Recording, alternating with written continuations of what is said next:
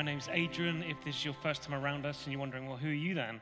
My name's Adrian. I hope to get to know you by the end of this morning if I don't know you already. I don't know what you like doing in your spare time. One of the things that I enjoy doing is going to art galleries. And what I like about art galleries is that it causes you to just slow down your pace. You can't speed walk through an art gallery. Well, you can, but it's pointless. The point of an art gallery is that you take your time in order to absorb each of the paintings that are hanging on the wall and the wonder of what they have, or maybe the peculiarity of what's being presented on the wall. And often you can find yourselves, and there's certain art galleries that, to be honest, I've never quite made it through yet, and I keep going back and back and back because you get so far and it's information overload, and you think, right, okay, I've seen those 20 paintings now, I need to come back for the next 200. Or maybe there's other galleries that you go to and you think, well, I haven't got a clue what's going on there. We're in this series in John's Gospel, and the word gospel means good news, where John, if you like, has written this account of who Jesus is like an art gallery. That you're not to speed walk through it, but rather that you're to take your time going through this account of Jesus' life, death, and resurrection in order that the wonder of who Jesus is begins to saturate who we are. And so what we're doing is each week, if you like, taking a walk through the art gallery that is John's Gospel and just pausing before the next painting that's being presented in order that we can see more of who Jesus is. As we're discovering week on week, it is all about Jesus. But in us seeing more of who Jesus is, it then causes our lives to be changed. As we see more of who Jesus is, he then shapes who we are. And our desire is, as we go through this art gallery of John's Gospel, that it causes the wonder of who Jesus is to shape everything of who we are. And so with that in mind, we're going to look at this next painting, which I've entitled Banquet. And it's all about this amazing banquet that goes on, that Jesus and his friends and his family are invited to. It's a wedding banquet. And we're going to find out that for some of us, it'll feel a very familiar story. But we're going to discover as we look at this story, there's this wonder of the Jesus that is revealed. So with that in mind, we're going to turn to John chapter 2. It'll appear on the screens. For those of you who've not got a Bible, you can look at it on your phone, or you can open an actual Bible or a book. And it reads this: On the third day, a wedding took place at Cana in Galilee. Jesus' mother was there, and Jesus and his disciples had also been invited to the wedding. When the wine was gone, Jesus' mother said to him, "They have no more wine." "Woman, why do you involve me?" Jesus replied, "My hour has not yet come." His mother said to the servants, "Do whatever he tells you." Nearby stood 6 stone water jars, the kind used by the Jews for ceremonial washing, each holding from 80 to 120 liters. Jesus said to the servants, "Fill the jars with water." So they filled them to the brim. Then he told them, "Now draw some out and take it to the master of the banquet." They did so. And the master of the banquet tasted the water that had been turned into wine. He did not realize where it had come from, though the servants who had drawn the water knew. Then he called the bridegroom aside and said, "Everyone brings out the choice wine first, and then the cheaper wine after the guests have had too much to drink. But you have saved the best till now." What Jesus did here in Cana of Galilee was the first of the signs through which he revealed his glory. And his disciples believed in him. After this, he went down to Capernaum with his mother and brothers and his disciples. And there they stayed for a few days. We stand before the first painting here, or this painting of this week. And we see this image that's being given of a wedding banquet that gets the disaster moment. The wine runs out. And as we're going to see in a bit, that wine that runs out is going to have a big impact. And by the end of the story, we find actually this is a moment where Jesus reveals he's one who can solve any situation. we find out that he turns water into wine. And John wants us to understand that this banquet that's going on, this moment where Jesus turns water into wine, is actually a sign. He goes on and says, hey, this is the first sign. The first sign that I'm going to give you. The first sign that reveals who Jesus is and his glory.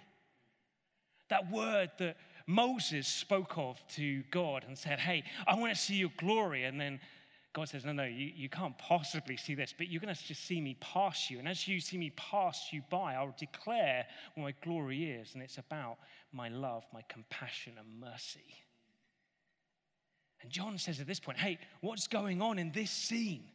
What's going on in this event is the first sign of who Jesus is and what he's all about. And in that, what he's saying is, if this is the first one, surely then there's going to be some others. And if you were around a couple of weeks ago, we looked and said, actually, there's going to be 7 signs that John gives of who Jesus is through his account. And we're going to find that this is the first one, and the 7th one is going to come in John chapter 20, where the last sign he gives of who Jesus is as the resurrected one. That's where we're going. He says, this is a sign. It's not about the banquet. It's a sign about who Jesus is. It's a sign about what Jesus does. It's a sign about the hope that he is able to give you and able to give me. So let's look then. Let's look at the painting. Let's look at the sign that's being painted. Firstly then, it's a sign of who Jesus is. A sign of who Jesus is what? Well, a sign of who Jesus is as the compassionate one. You see, in the day and age that this wedding was going on, this isn't like a story that one day Jesus told a story about a wedding. No, this is a place, an event that Jesus was at. Hey, quick aside, Jesus was the kind of person you like to have at parties. Jesus is the kind of person who you like to have at your wedding. So Jesus is there with his family and friends. And somewhere in the proceedings, probably in this day and age, the whole of the village would have been invited to the wedding. And as the ceremony and the celebrations are going on, sometimes the celebrations would last up to a week. There's this crisis moment, a crisis moment that Jesus' mother, Mary, hears about. The wine has run out. And at that point, you can think, well, wine's run out, so what? Well, no. It was the groom's role to provide for all of his guests. And if within that role he didn't provide, it became not a moment of embarrassment, a moment of public shaming. Public shaming of not just him, but his whole family. His whole family, remember, not just with a couple of people, no, the whole of the village. And therefore their reputation, not just in that moment, but for years to come, they're going to be known as, hey, do you remember them? Do you remember the Smiths? Do you remember anyone with the surname Smith? It's just one that came. Do you remember the Smiths? John and Sarah were like, why are you picking on us? Do you remember the Smiths? Halfway through proceedings, the wine ran out. What kind of outfit are they running? Who are they? Now, in this moment, Jesus is told about this situation. We're going to go on to look in a moment as to why he responds like he does to his mom and say, hey, this isn't my moment. But in it, Jesus does act. Jesus acts because he realizes what the impact of this moment is going to have on this individual, this family. And he acts with compassion and does something about it. Why? Because it's who he is. This is his glory being revealed. Who is Jesus? Well, he's one of compassion, one filled with compassion, one full of compassion. But he's also one who's a creator. See, we talk about creativity a lot in this day and age. We talk about people who are creative. We talk about things being created. But the reality is what we do is we make. Creation ultimately is about making something out of nothing. And what Jesus does here is he creates. He creates something that isn't a magic trick. Let's be clear here. This isn't magic. This isn't Jesus suddenly going, whoa, a bit of water. If puff poof, wine. This isn't that. This is a moment where Jesus, who is God, the one that John in John 1 reveals was there at the beginning, was spoken and things came to life, is able to create out of water wine. You can't do that. I don't know who you are in this room, but I promise you, if you try to do something with water and just get it as H2O and heat it, freeze it, steam it, whatever it is not going to turn into wine. We know there's another ingredient that we know that you need with wine, and that is grapes, and you do some other stuff which I haven't got a clue about. But Jesus knew something. See, this is what Dallas Willard says. He says, at the literally mundane level, I love that, Jesus knew how to transform the molecular structure of water to make it wine. Like, that's mind-blowing. Like, Jesus understood a molecular structure, the difference between water and wine, and therefore he's able to say, right, that water, I'm now going to change its structure in order that it becomes wine. Why? Because he's the one who spoke nothing into being. He's the creator, compassionate creator. He's also an abundant provider. There's this little sideline. It says, Jesus is asked, come and create wine. And Mary doesn't even say that. She just says, hey, they've run out of wine. She doesn't know what he's going to do. She just hands the request. Jesus looks around, and we're told there's these ceremonial jars, giant jars, that are there to help people be clean. They were there for washing your hands. They were giant. Now, they're presented to tell us why they're in the room. We're told there's these jars in the room, and they're big, really big. And Jesus says, go and fill them up. And we're told they're filled to the brim. Like right to the top. This isn't like any kind of half measure. This is right to the top, filled with water. And it's that Jesus turns into wine. And then there's the amount given. Like, why does John record the amount? Remember, he's just told us about these giant vases of water. He then gives us the quantity. Well, the quantity, just for us to picture it, is the equivalent of 600 bottles of wine. That's what Jesus produces. He produces 600 bottles of wine. Why? Because he wants to know who he is one who's all about the quantity, abundance. He's an abundant provider. But then we can think, oh yeah, but quantity, get as much as you can, but the quality is going to go down. Anyone who shops at the certain supermarkets I do, that you can get lots, but the quality is going to be a bit down there. I know with Jesus, abundant provider, but it's very good. I love that word. If you sit near me, you'll hear me say it lots. Why? Because I love hearing things that are very good and I love proclaiming it. That was very good. I tell you what, Jesus is very good. So when he provides this wine, there isn't just abundance of it, it's quality.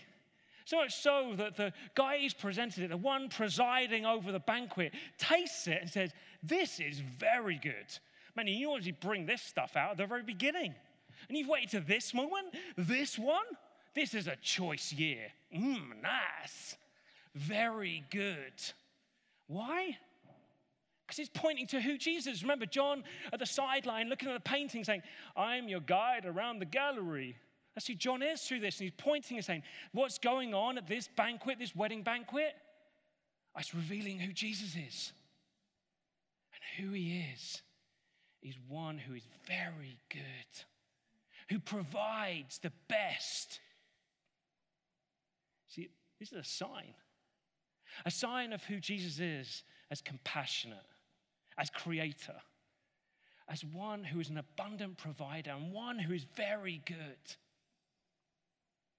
Why? Well, John wants us to see in order that we'd come to experience him as that.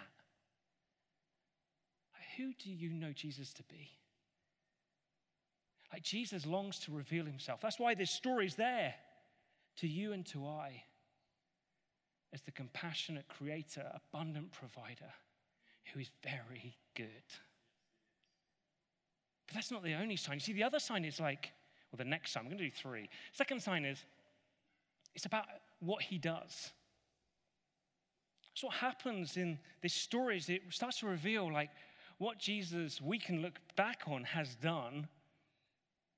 And John, as he's telling this story, is saying, hey, we realize that in what I'm about to give an account to of what he's about to do, it's all pointed to in this first sign of who Jesus is and all about his glory.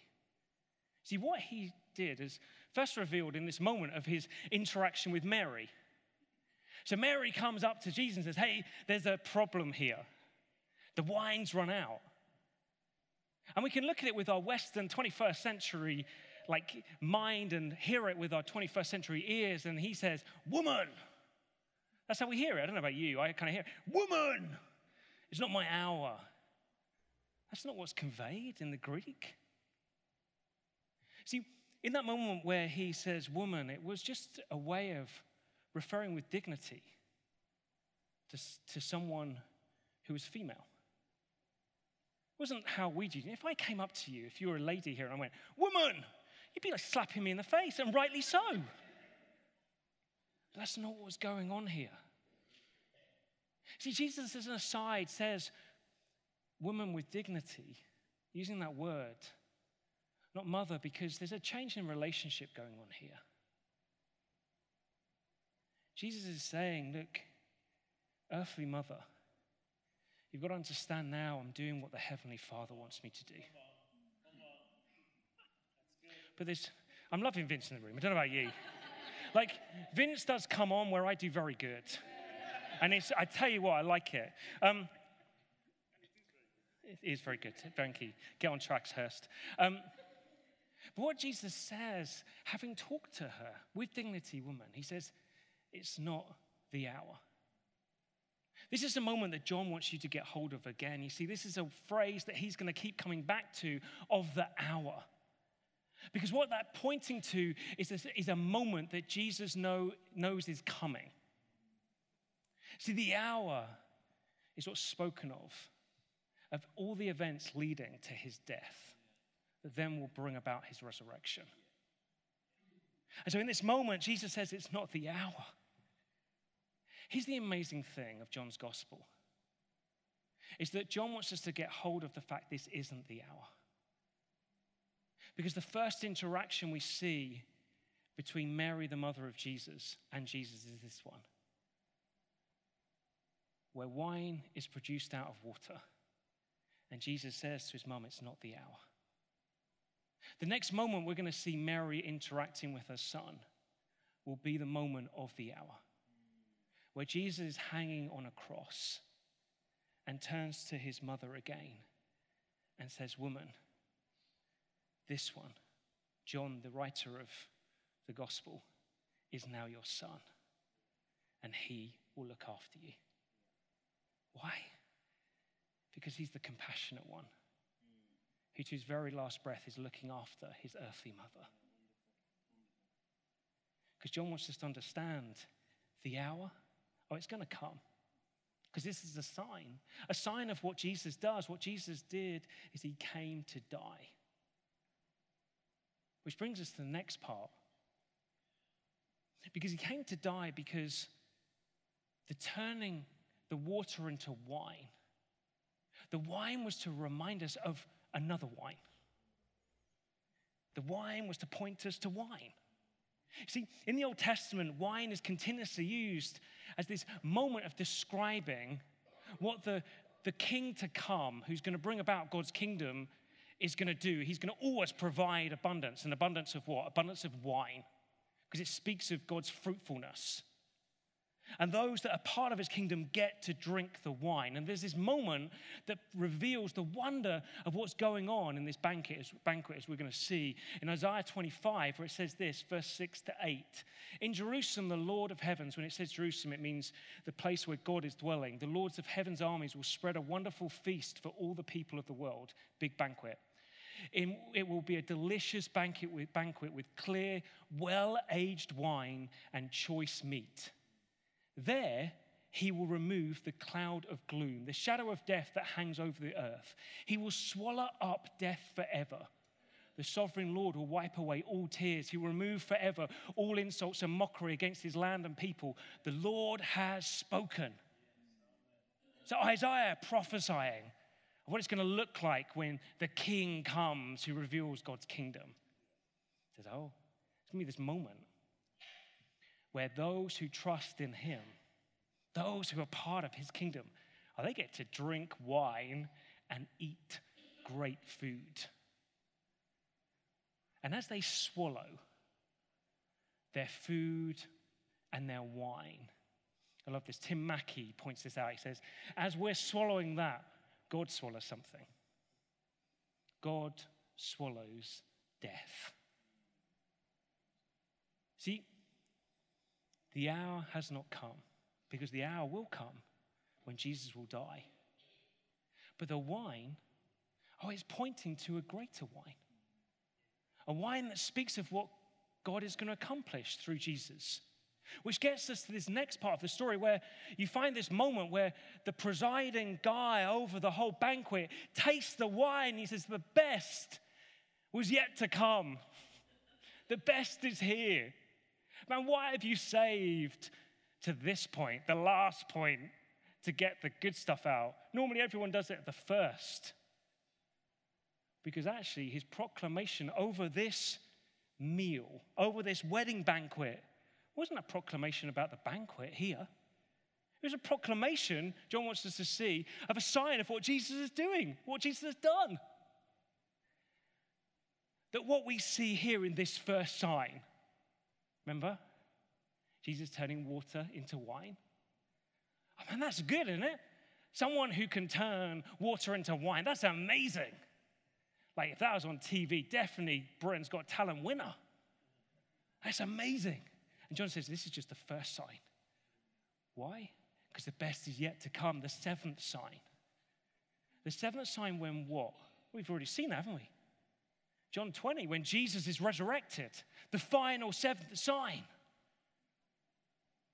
Where we see this one, the last one, is the best. Because the best was yet to come.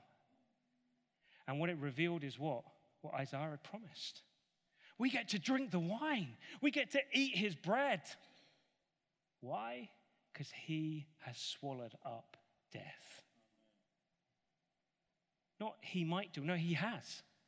Jesus died and he rose again. John 20 reveals the wonder that Jesus is now resurrected, promising resurrection for everyone who believes in him. Death is swallowed up. Sign of who Jesus is.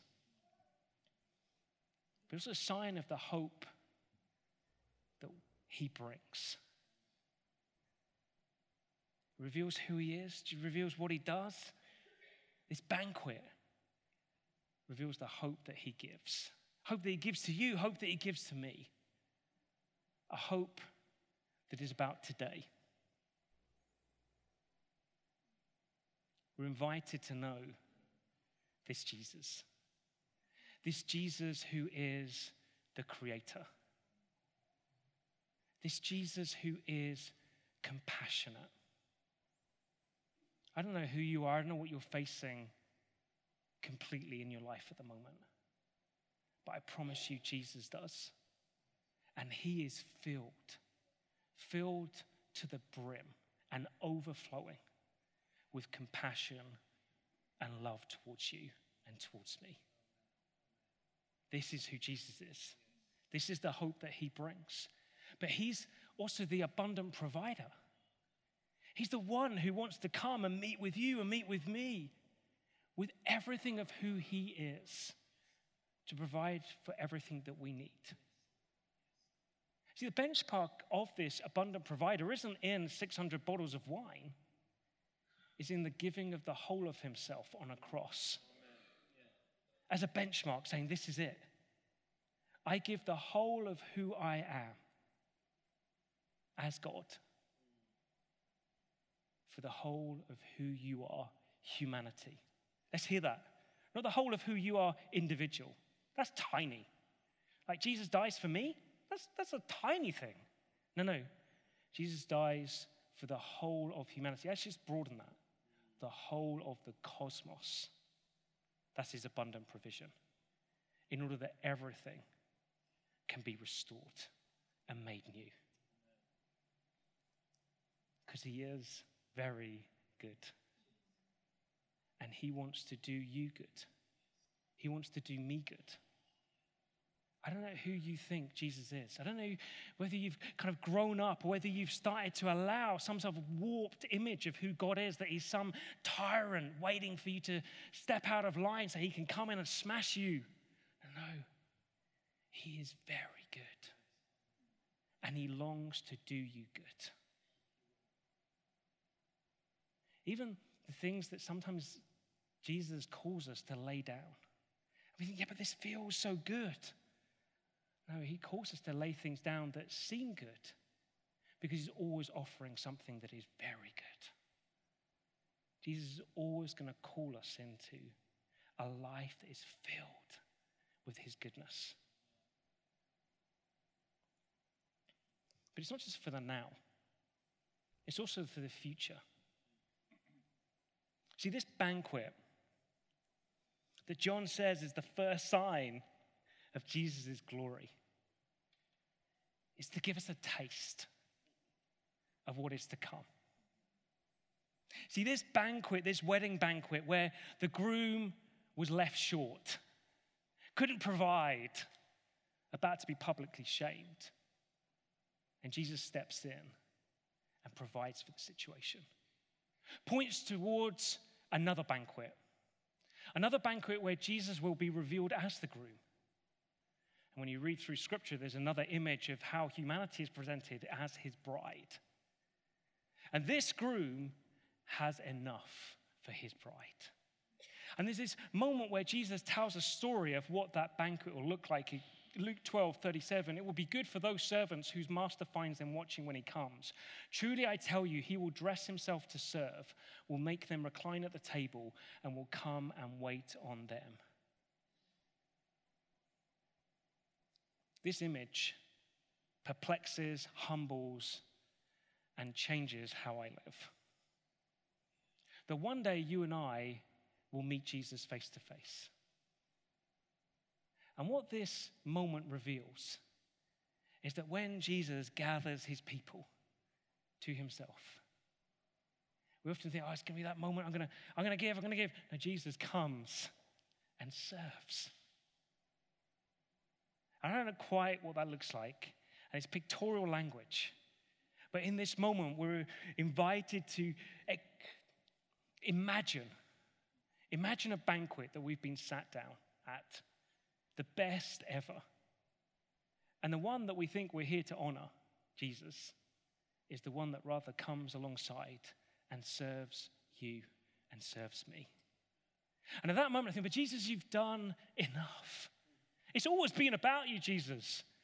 Like, I can't possibly allow you to serve me. Let me take this. And Jesus says, no, let me serve you. The best is yet to come. The banquet in Cana, pale shadow of what is to come. That one day, a banquet in his honor where he comes to serve you and me. But also it's in that hope that is to come. So Revelation 21:4, you remember these familiar words from Isaiah. It's like they kind of speak and link together. He will wipe away every tear from their eyes. There will be no more death or mourning or crying or pain, for the older order of things has passed away. What Jesus has done is he's promised that everything will be made new. God will fill this earth with the knowledge of his goodness and love. And there will be no more pain or death or mourning or crying. Because Jesus has caused us to know a hope, not just for the now, but that is to come. Therefore, it is all about Jesus. It's all about Jesus. Let's just look at just two questions. Who then do you say Jesus is? Is he one you see full of compassion, creator, the one who is an abundant provider, the one who's very good? How we see him is to then shape our life. How will what you know shape your life? I want us to pause over this week and just consider that. Look at the story again. Take in the portrait again. Let's not speed walk through. Right, we've done the first one. First side done. Agent did an all right job. Done it. No, this week pour over. Allow the wonder of who Jesus is to fill your gaze. To fill, I'm going to do it for me, to fill my gaze in order that he would shape more of who I am. Because where we're going to land today is in communion. I love communion because we do receive the promises of who Jesus is through it. But when we approach the table, this simple table of bread and we do juice, we approach it in so many different ways because the wonder of who Jesus is can't be pinpointed into one thing. So we can approach in different ways. And today I also want us to approach it in the way of seeing that it's the table of hope. That as we come and we take of the bread, what we're doing is we're saying, God, I receive again, Jesus, you as the bread of life.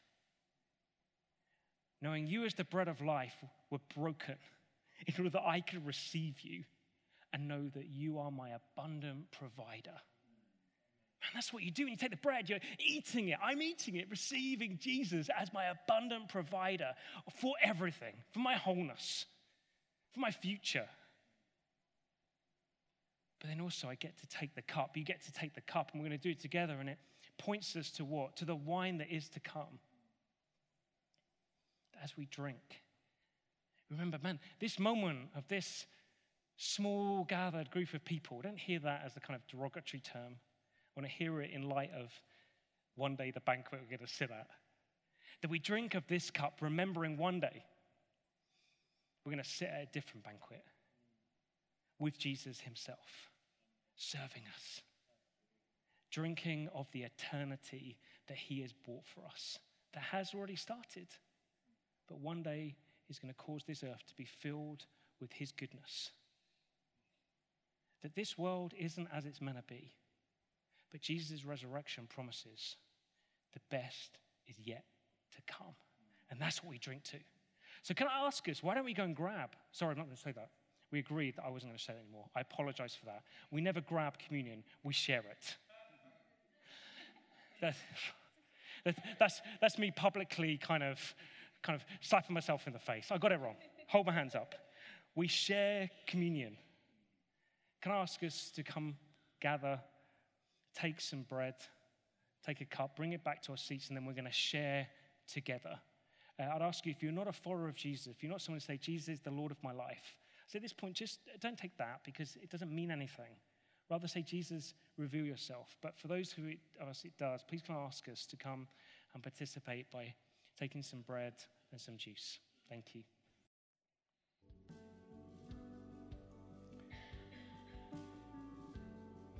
In a moment, we're going to take bread.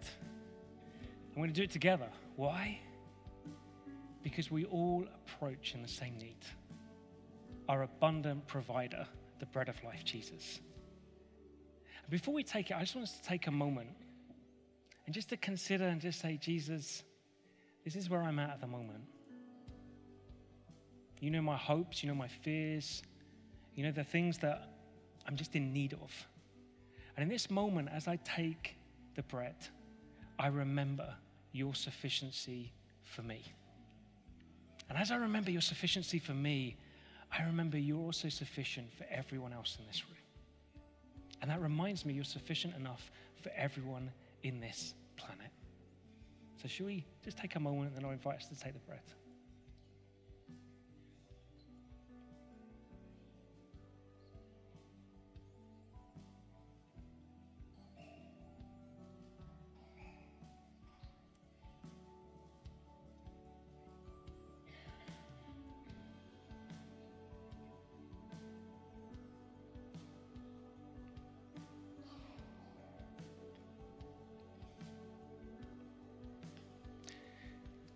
Let's eat. Receive the sufficiency of Jesus.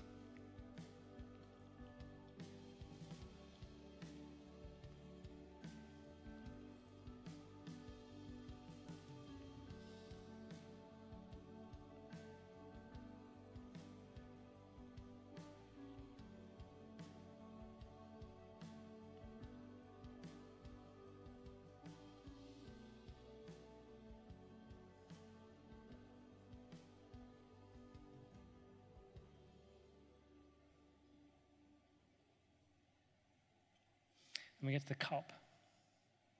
I'm going to take this in a moment. Before we do again, let's just consider. As we drink this cup, it reminds us the best is yet to come. This world isn't how it's meant to be. And one day we'll see him face to face. And this cup reminds us Jesus has the final word. And for some of us, as we drink this, I felt as I was preparing today, for some of us, we just need to hear that promise. The best is yet to come. And yes, ultimately with Jesus, but I felt like for some of us in the room, that as we drink this, I felt like it was a drink of hope. The situations that we're facing at the moment aren't the end of our story. I really felt like that Jesus wants you to know, as you drink today, it reminds you this isn't the end of your story. The best is yet to come.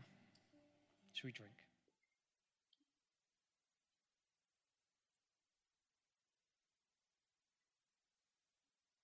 I'm just going to pray for us if that's okay. Just if you want to close your eyes, just a way of not getting distracted by others. Jesus, I thank you for the wonder of who you are. And I thank you for the wonder of what you've done. And I thank you for how that shapes our lives differently. And I pray, Jesus, as we leave this building now, I pray we'd go with more of who you are filling our visions. And I pray as we go with more of who you are filling our visions, I pray it would bring hope into each and every situation we're going into. And I pray as we live with that hope, I pray we'd know we now go with you to every place you've placed us, in order that we have the privilege of causing others to taste and see how good you are. So I ask, Holy Spirit, go with us. God, we pray for every church in this community. We thank you that we get to stand together, and I pray, would you cause us to be those that are a blessing to this neighborhood. And God, we thank you for this city, and we pray, cause the churches in this city to work for its good, in order that many would taste and see the wonder of who you are, Jesus, for your glory. Amen.